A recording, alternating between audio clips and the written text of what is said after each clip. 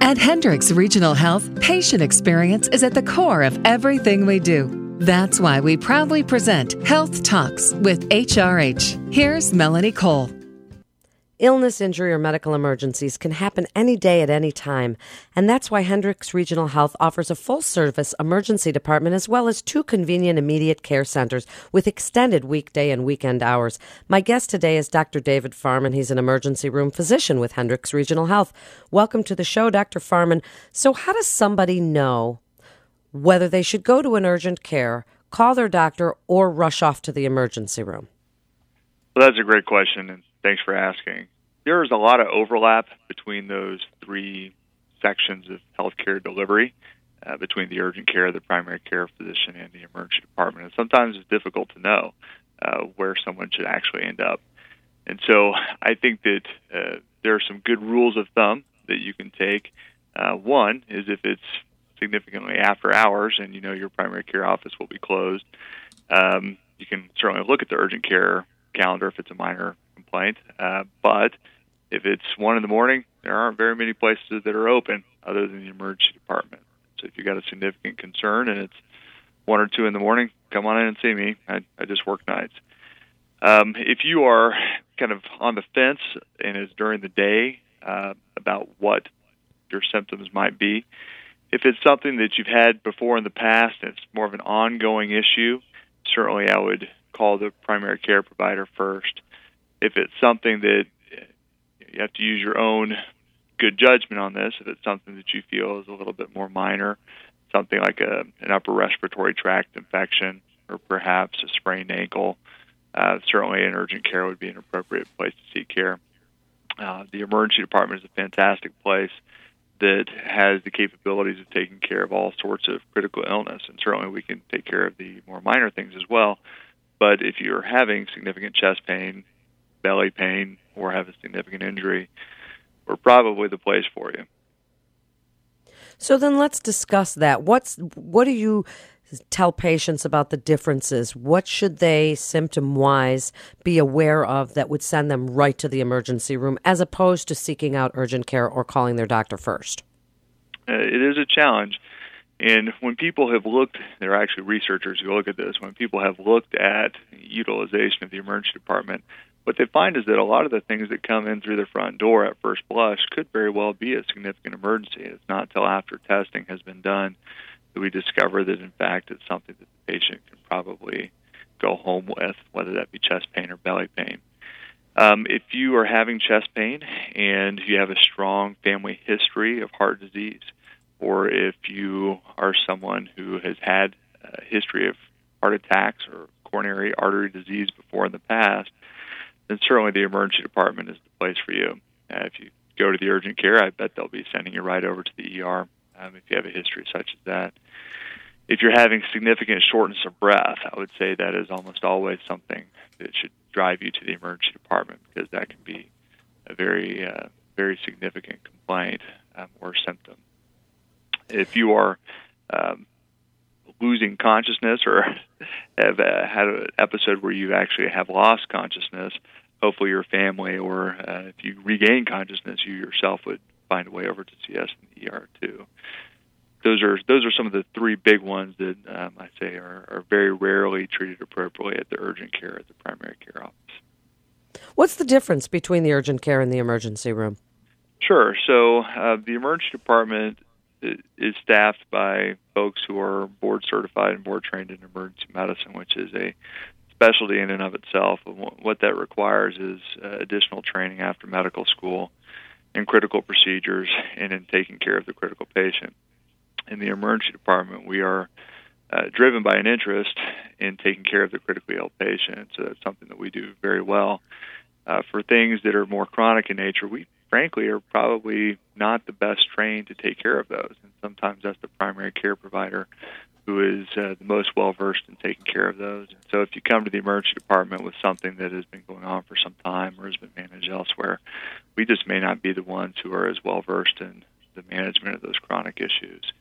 The emergency department also is a building that's attached to the hospital, so if you get admitted to the hospital, you have lots of capabilities for fancier imaging, fancier testing than you would have at an urgent care. So things like CAT scans, labs, respiratory therapy, all of those things are available in the emergency department. It may not be available at an urgent care. Dr. Farman, parents, we're all kind of nuts, but we want to call 911. We don't want to ever call 911. But what should we know about emergency rooms and our children? When is it time to call 911, or when is it time to take our children to the emergency room? Because parents, maybe if a child is vomiting, worry that that's a time. What do you want parents to know about bringing their children in?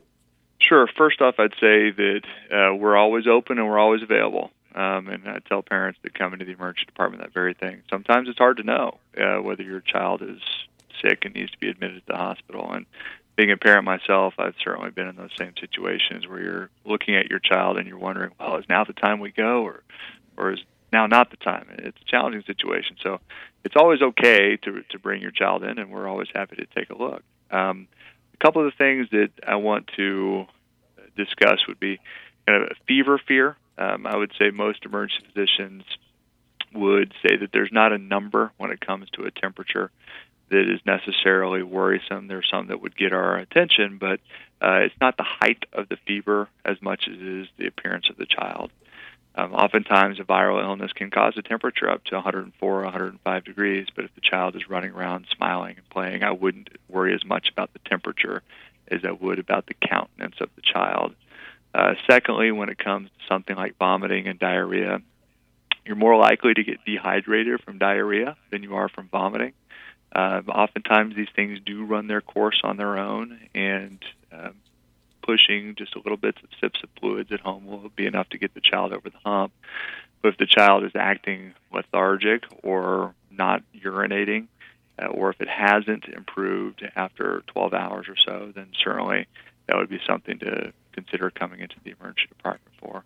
And one of the big ones, if the child is ever lethargic or has a decreased level of responsiveness, I don't care what time of day that is, I need to see that child. So people are sometimes afraid to come to the emergency room for fear that you docs will yell at them if it's not something, and you must have heard this before, but if someone's suffering from chest pain, for example, then they're worried if it's not a heart attack that they did the wrong thing by coming to the ER. Clear that up for us. Well, hopefully no one's ever yelled at anyone at our emergency department. I'm sure that's not true, but it should be a judgment-free zone. As physicians, we have a certain area of expertise that we shouldn't expect the general patient population to have. So if they come in with a concerning complaint, we need to treat that complaint with respect. And ultimately, what I tell folks is that if I don't find anything, that's good. You don't want me to find something. You don't want me to find out that you're having a heart attack or a blood clot. As an emergency room physician, Dr. Farman, what do you want people to bring with them when they come to the emergency room? What do you think is the most important bits of information you need from people? Communication is paramount to having a good experience in the emergency department. If you're someone who speaks a foreign language or needs an interpreter, if you could bring someone, that would be fantastic. Sign language interpreters are very useful. We have the capabilities to get interpreters in the emergency department, but occasionally that can take some time, and if it's a time-dependent illness, and having an interpreter with you would be fantastic. The other part of communication is that if you have an elderly parent or perhaps a child, then certainly having someone there with them that can assist with giving history and past medical history is very, very useful. And also in that same vein, having a list of medication is very, very helpful. So what I tell folks is that I want them to, if they have more than one or two medications and they have a hard time remembering specifically the names of those medicines, I would ask them to write all of their medicines and the doses down on a note card and just shove it in their purse or shove it in their wallet. And that way when they come to the ER, they can pull out that piece of paper and we can look at it without having to try to call 4 or 5 pharmacies to try to track down their medication list. That's great advice. In just the last few minutes, Doctor, please give your best advice about people considering going to the ER, when they should do that, and why they should come to Hendricks Regional Health for their care. Well, if you're considering going to the emergency department, take your symptoms seriously.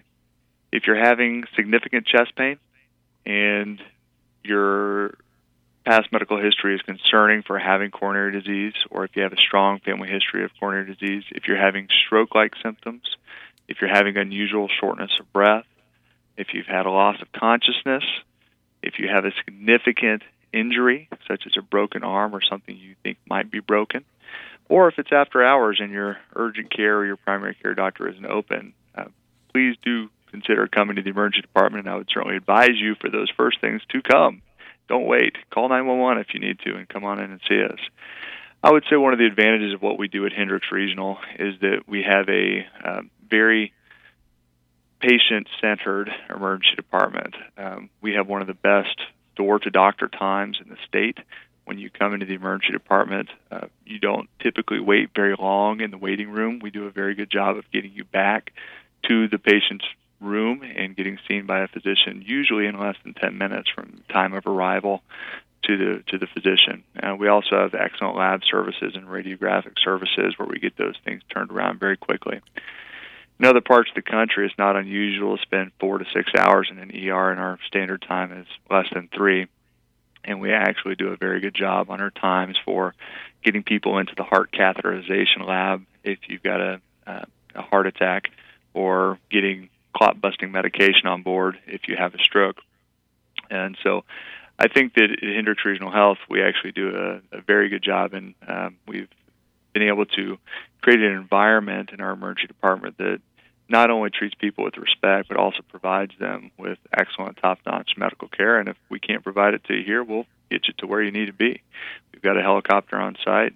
We've got all the local amenities of tertiary care centers just down the road. So if you're considering an emergency department stay or a visit in central Indiana, I hope that you consider our facility, and we'll see you soon.